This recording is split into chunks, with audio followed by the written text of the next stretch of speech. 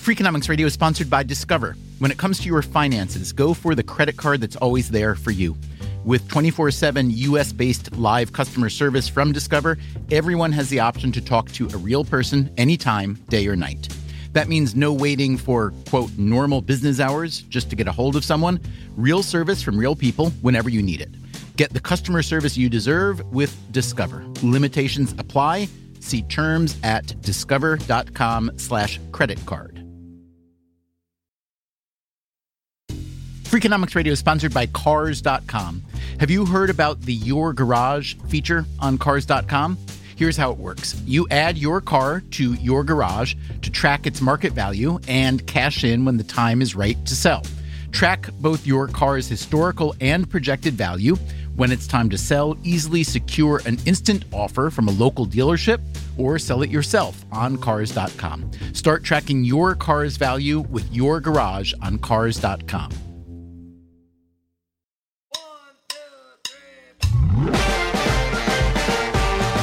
Hey, podcast listeners, our new book, Think Like a Freak, is out on May 12th. You can visit Freakonomics.com to learn more or pre-order a copy or 100 copies if you need them. And happy news here, we are bringing back our free signed bookplate offer, which means you can turn a regular old copy of Think Like a Freak into a snazzy autographed copy. You just fill in your information at Freakonomics.com and we will mail you free a hand-signed autographed bookplate to stick in your book or on your forehead or whatever floats your boat. Thanks. Oh, you know I love animals, and I particularly love giraffes. That's Steve Levitt, my Freakonomics friend and co-author. He's a giraffe-loving economist at the University of Chicago. One of the high points of my life was when a giraffe stuck his 3-foot-long tongue out and licked me all over the face. Really? Where did that happen? Was that in a private setting or in a zoo? In Wisconsin Dells, of all places. You can do anything in Wisconsin Dells. And what was your response to that? Did you just fall in love with him? It was crazy. I mean, the tongue was amazing. Any idea why he chose you? Because I had a bunch of food, which I had purchased in order to get him to do that. So you already loved giraffes by the time that happened? Absolutely. So how would you have felt then if 5 minutes after that incredibly intense, intimate bonding moment, the zookeeper had come up and taken this giraffe and put a bullet in its head in front of your eyes and your kid's eyes? I would have felt outraged.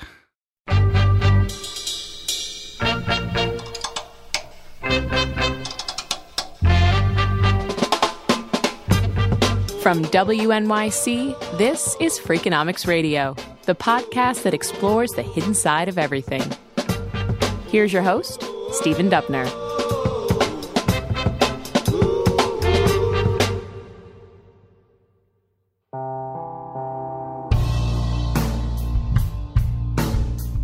Okay, so as you may know, this scenario that I just described to Steve Levitt, the sudden and very public death of a zoo giraffe, wasn't imaginary. It actually happened at the Copenhagen Zoo in Denmark. The giraffe was named Marius. Marius, a dewy-eyed, perfectly healthy 18-month-old giraffe, has been wandering in and out of his stall, blissfully unaware of his impending fate. His misfortune... Here, speaking through an interpreter, is the veterinarian who did the deed. The giraffe walked out here at 9:15 and was led out into its yard over there. Then there was a zookeeper with some rye bread. He really likes rye bread. And he said, "Here you go, Marius. Here's some rye bread." I stood behind with a rifle, and when he put his head forward and ate the rye bread, I shot him, straight through the brain.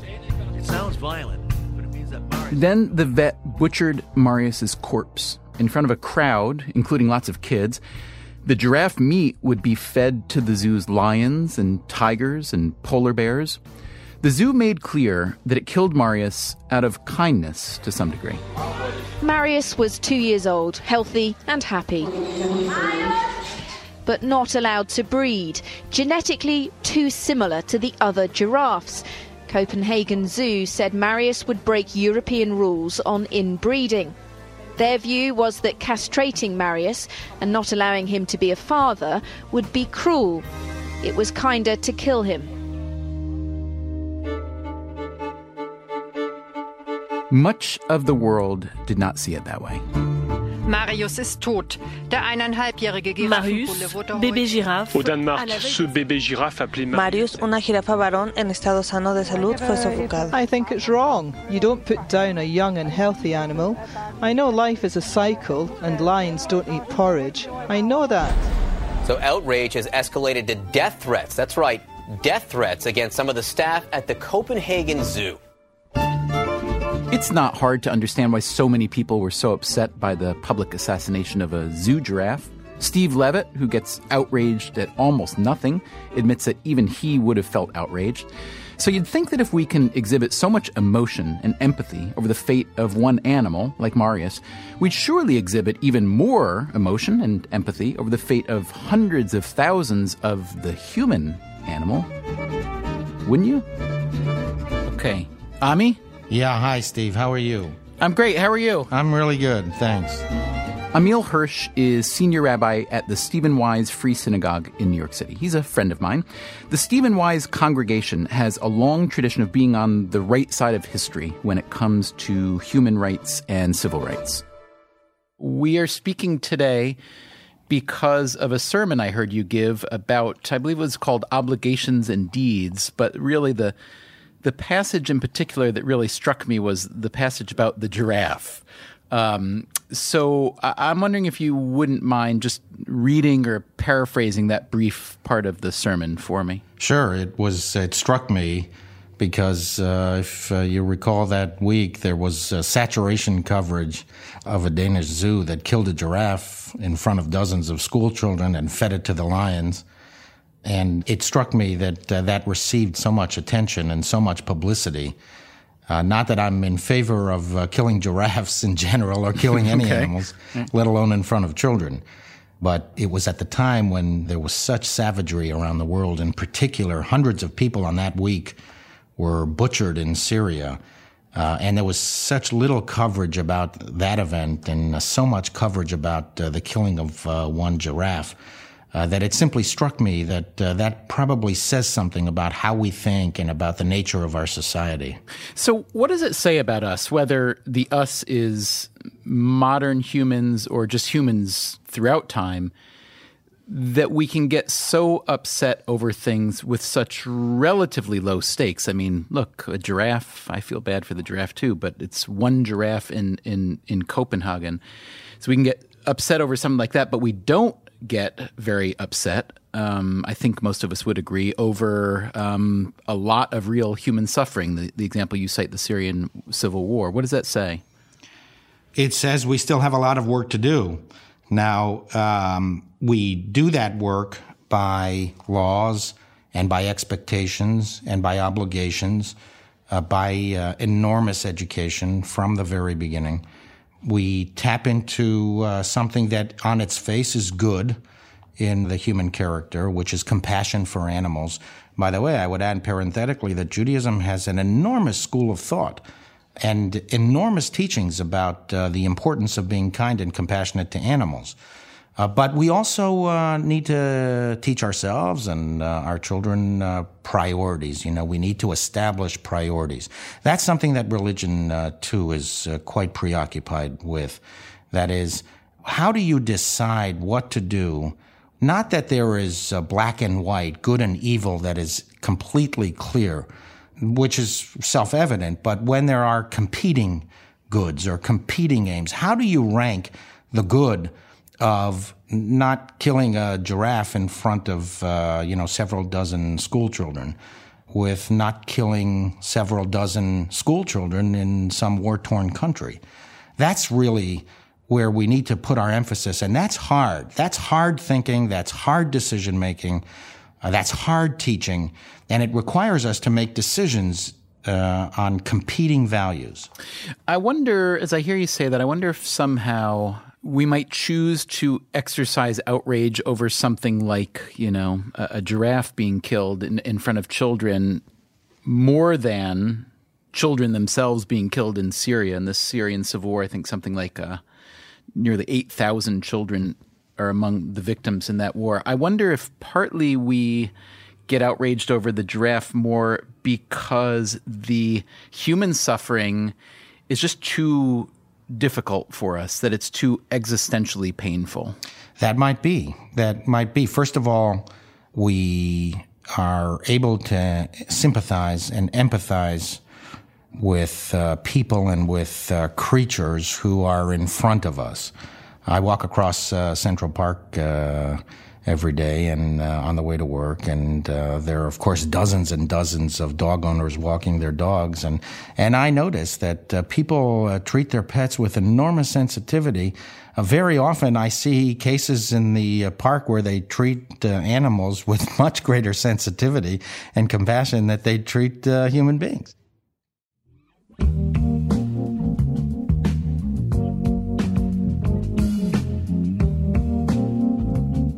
So there are a number of ways to look at this, right? It may be, as I suggested to Rabbi Hirsch, that human suffering is just too painful for us to deal with. But we should also acknowledge that showing such widespread compassion for animals is a positive step in the course of human development. Here's how Steve Levitt thinks about this from an economist's perspective. I think being nice to animals is a luxury good. I remember when I first went to China 14 years ago to adopt my daughter, and we went to an open-air market, and the animals they had to eat and the circumstances of these animals was just, to a Westerner, was outrageous. I mean, just they would eat anything seemingly, and the, things were skinned and cats were in cages. I mean, it was crazy. And then when I went back about 5 years later to the same open-air market, what just amazed me is that suddenly they had a big section of the open-air market was devoted to fish tanks. And people had gone, in just 5 years, that China had boomed in wealth from literally eating anything they could find to deciding it was fun to have animals for pets. And it really hit home to me, the idea that when you're hungry and you're poor, the only thing you want out of an animal is to serve your needs. And then once you get rich and not so hungry, and then you want animals to play with. And, that's what's happening, I think, with the U.S. and the idea of organic and happy meat, and stuff like that. Did you just call it happy meat? Yeah, what do they call it? Yeah, happy meat. That's what they call it. Now, Levitt, how do you feel about guacamole? I love guacamole. Do you feel any moral qualms about eating guacamole, let's say? I have never had one moral qualm about eating guacamole. Can I give you a reason to perhaps consider having a moral qualm about guacamole? Sure. It will only make me worse off, but go ahead and do it. If you'd rather me not spoil it for you, I don't have to. I think I'm willing to take the hit so our listeners can get the pleasure of watching me suffer.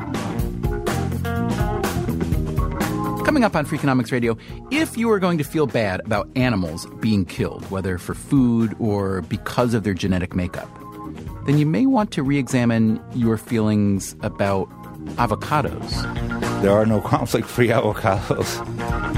And could it just be that humans are our least favorite animal? I mean, my kids would gladly trade a human for a polar bear any day of the week.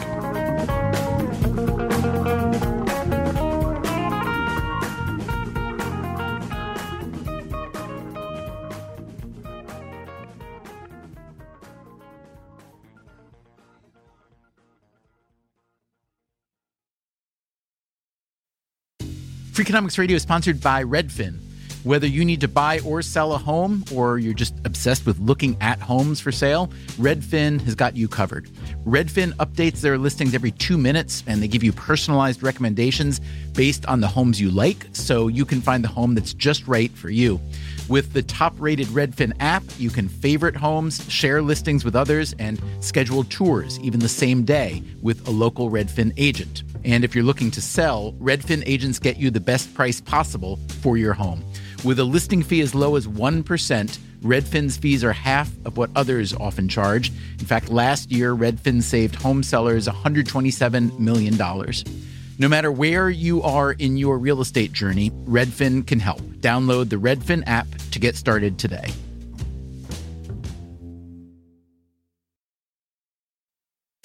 Freakonomics Radio is sponsored by Amica Insurance. Amica Insurance is all about empathy. They know your auto, home, and life insurance are more than just policies. Home insurance is about protecting the life you've built. Auto insurance is there to protect you on the road ahead. That's why Amica takes a consultative approach to help protect what matters most to you. They are a customer-owned insurance company that puts your needs first, and their representatives are available 24/7 for claim-related matters. As Amica says, empathy is our best policy. What does it mean to be rich? Maybe it's less about reaching a magic number and more about discovering the magic in life. At Edward Jones, our dedicated financial advisors are the people you can count on for financial strategies that help support a life you love. Because the key to being rich is knowing what counts. Learn more about our comprehensive approach to planning at edwardjones.com/findyourrich. Edward Jones, member SIPC. From WNYC, this is Freakonomics Radio. Here's your host, Stephen Dubner. Hi, Jose. Yeah, hi, how are you? Hey, good. This is Stephen Dubner. Nice to meet you. Hey, Stephen, same here. I recently had a conversation with a fellow named Jose de Cordoba. I'm a reporter for the Wall Street Journal based in Mexico. I not only cover Mexico, but large areas in Latin America, depending where the news is coming from. A few months back, de Cordoba wrote an article in the Wall Street Journal that, for whatever reason, did not provoke the kind of outrage that accompanied the killing of Marius the giraffe. But after hearing his story, you may wonder why it didn't.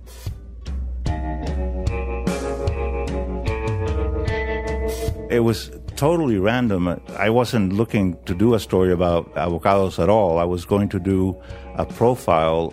The man he wanted to profile was a vigilante leader who was trying to get other people to join him in fighting a crime and drug cartel known as the Knights Templar. It used to be called La Familia and now it's known as the Knights Templars. They're basically a huge extortion operation. They extort everybody and everything in Michoacán. Everything that moves is extorted.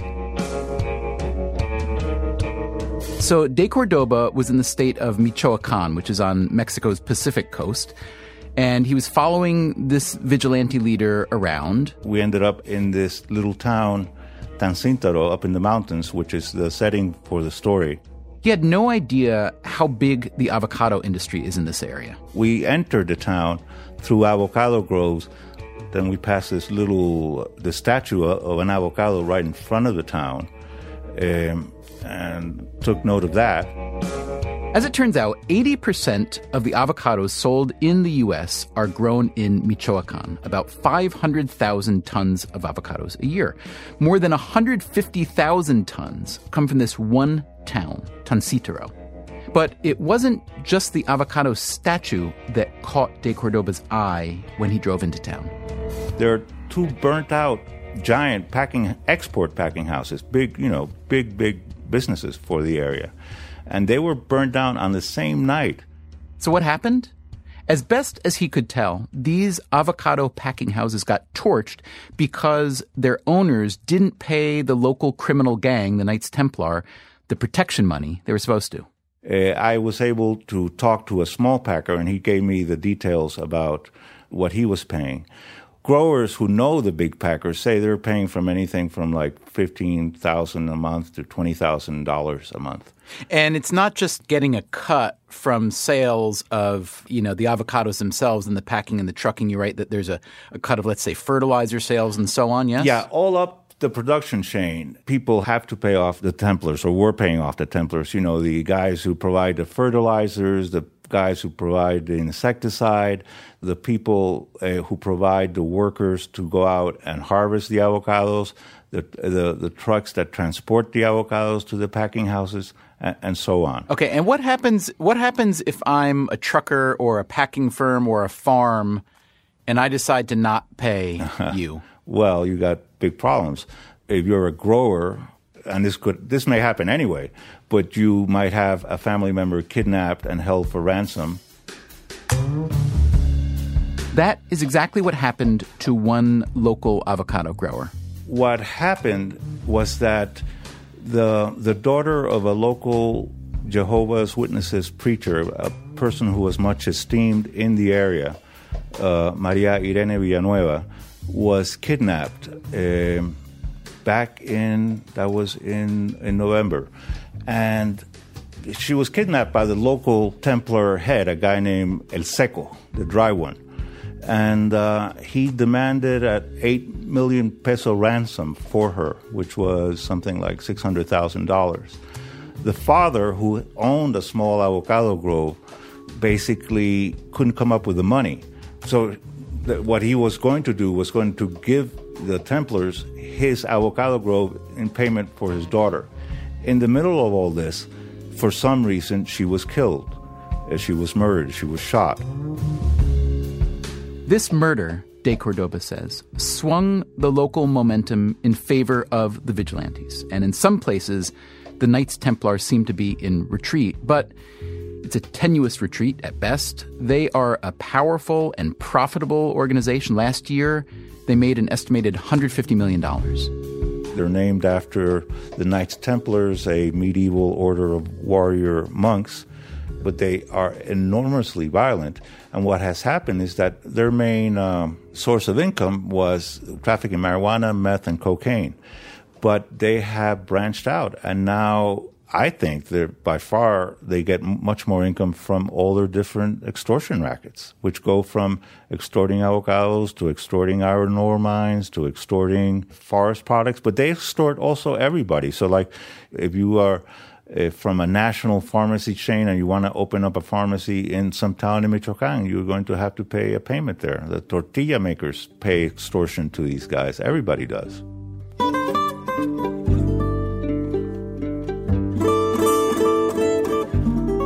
When's the last time you had an avocado? I eat them most days. I love avocados. Has this changed your consumption at all, or no? No, I love eating avocados. As a matter of fact, I think I'm eating more since I went up there. Do you don't try to seek out kind of conflict-free avocados? There are no conflict-free avocados. No.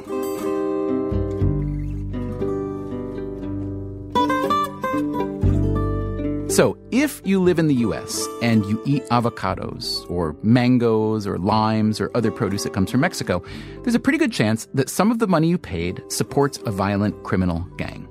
So that guacamole you're eating? Made from blood avocados. Where is the outrage over that? If we're going to shed a tear over Marius the giraffe, how about we do the same for Maria Arena Villanueva, the preacher's daughter, who was allegedly murdered by the Mexican gang because her father didn't pay his avocado protection money. The animal rights movement has gained a lot of strength in recent years. Most of us would agree that's a good thing. Some people have given up eating animals entirely to honor that movement.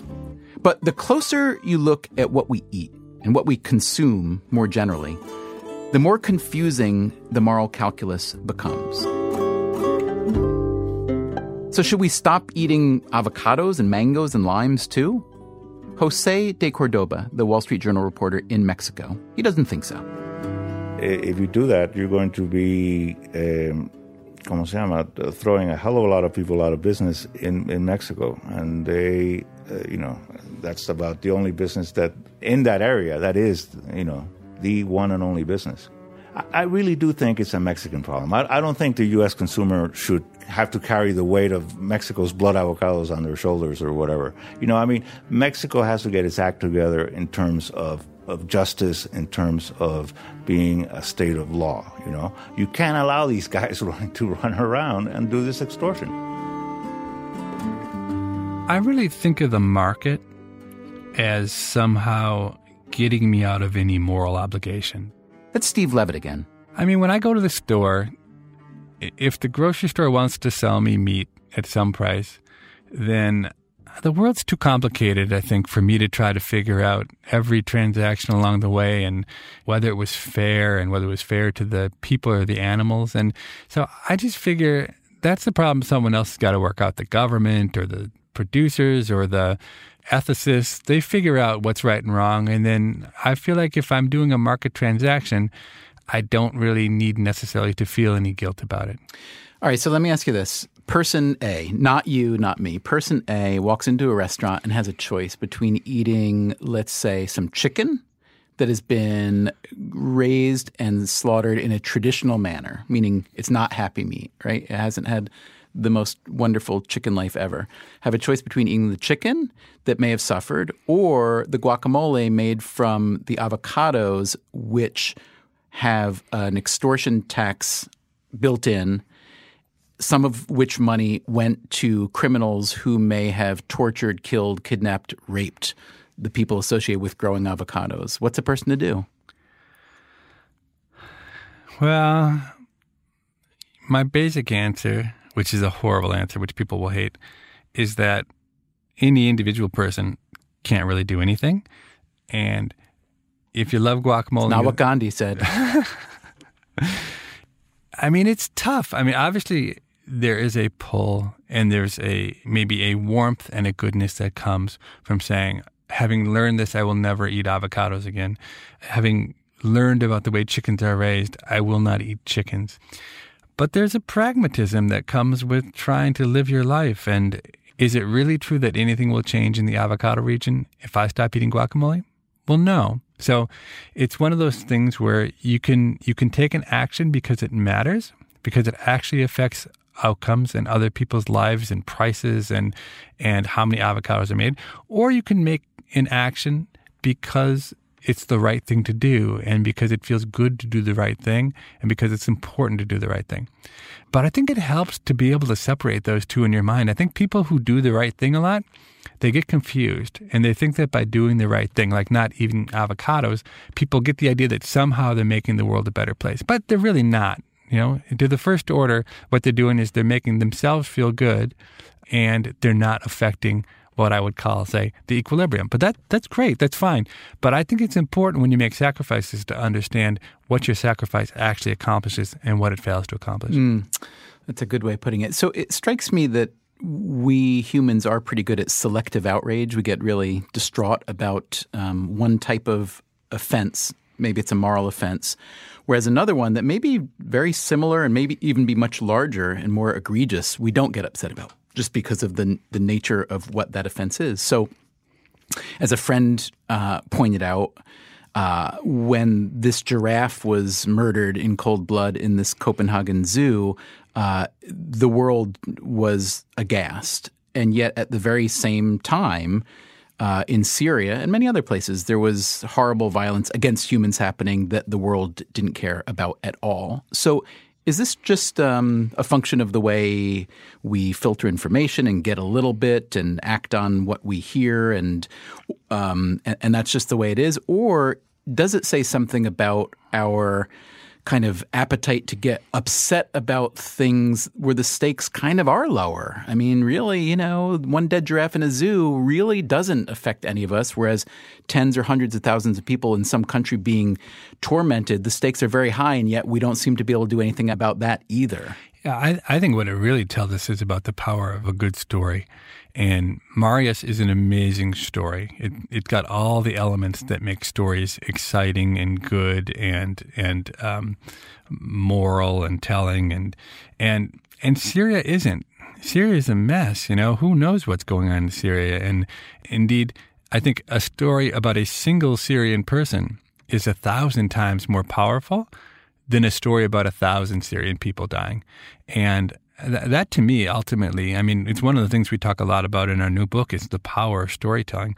And, you know, both for good and for evil. And I think that's what's going on is Marius is like the greatest story ever.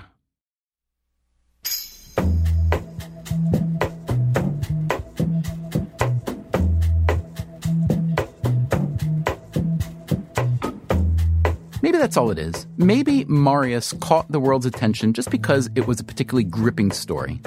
But it could also be that as much as we humans talk the talk about caring for our fellow humans, when it's time to walk the walk, we actually prefer non-human animals.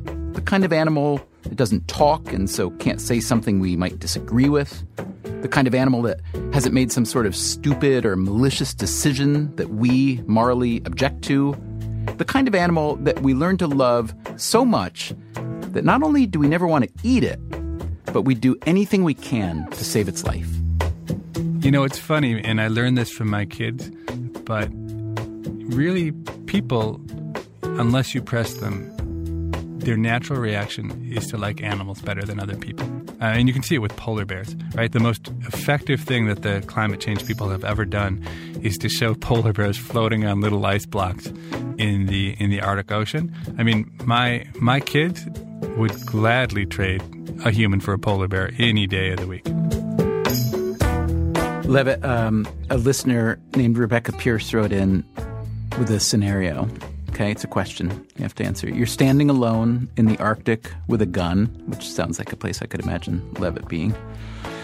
Suddenly, you're attacked by a polar bear, the absolute last one left on Earth. Do you kill it or yourself? Who sent us this question? Her name is Rebecca Pierce. She's a university student in London. Okay, Rebecca, let me just say this. If there's only one polar bear left, that means there aren't going to be any polar bears in the future. And whether I kill that polar bear now or it dies on its own in a few years doesn't matter. So I definitely do everything I can to kill the polar bear. Not the answer I was expecting. So kind of on a technicality, you're going to, right? But I was thinking... If there were two polar bears, a girl bear and a boy bear, then it would be a much harder choice. Whole nother story there. And Levitt, yeah. But I was imagining that you were just going to try to line yourself and the bear up with one bullet. That's the answer that I was envisioning for you.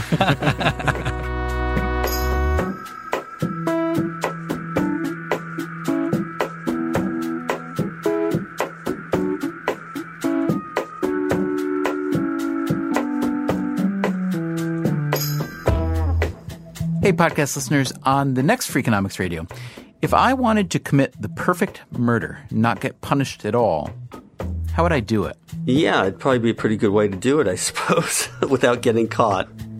In some places, you can hit a pedestrian with your car and get away scot-free. That's next time on Freakonomics Radio.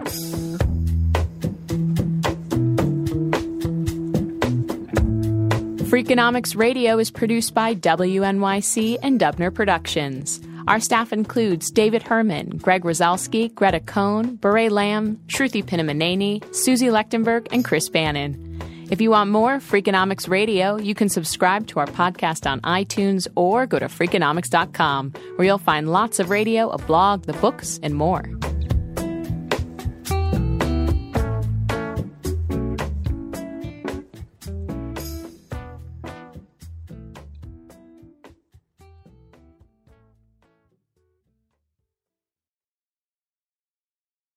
Want to make Mom's day? Get to your Nordstrom Rack now and score amazing deals for Mother's Day, which is Sunday, May 12th. Find tons of gifts from only $30 at Nordstrom Rack. Fragrance, jewelry, luxury bags, activewear, beauty, and more. Save on Kate Spade New York, Stuart Weitzman, and Ted Baker London. Great brands, great prices. So shop your Nordstrom Rack store today and treat Mom to the good stuff from just $30. Life is a highway, and on it there will be many chicken sandwiches. But there's only one McCrispy. So go ahead and hit the turn signal if you know about this juicy gem of a detour.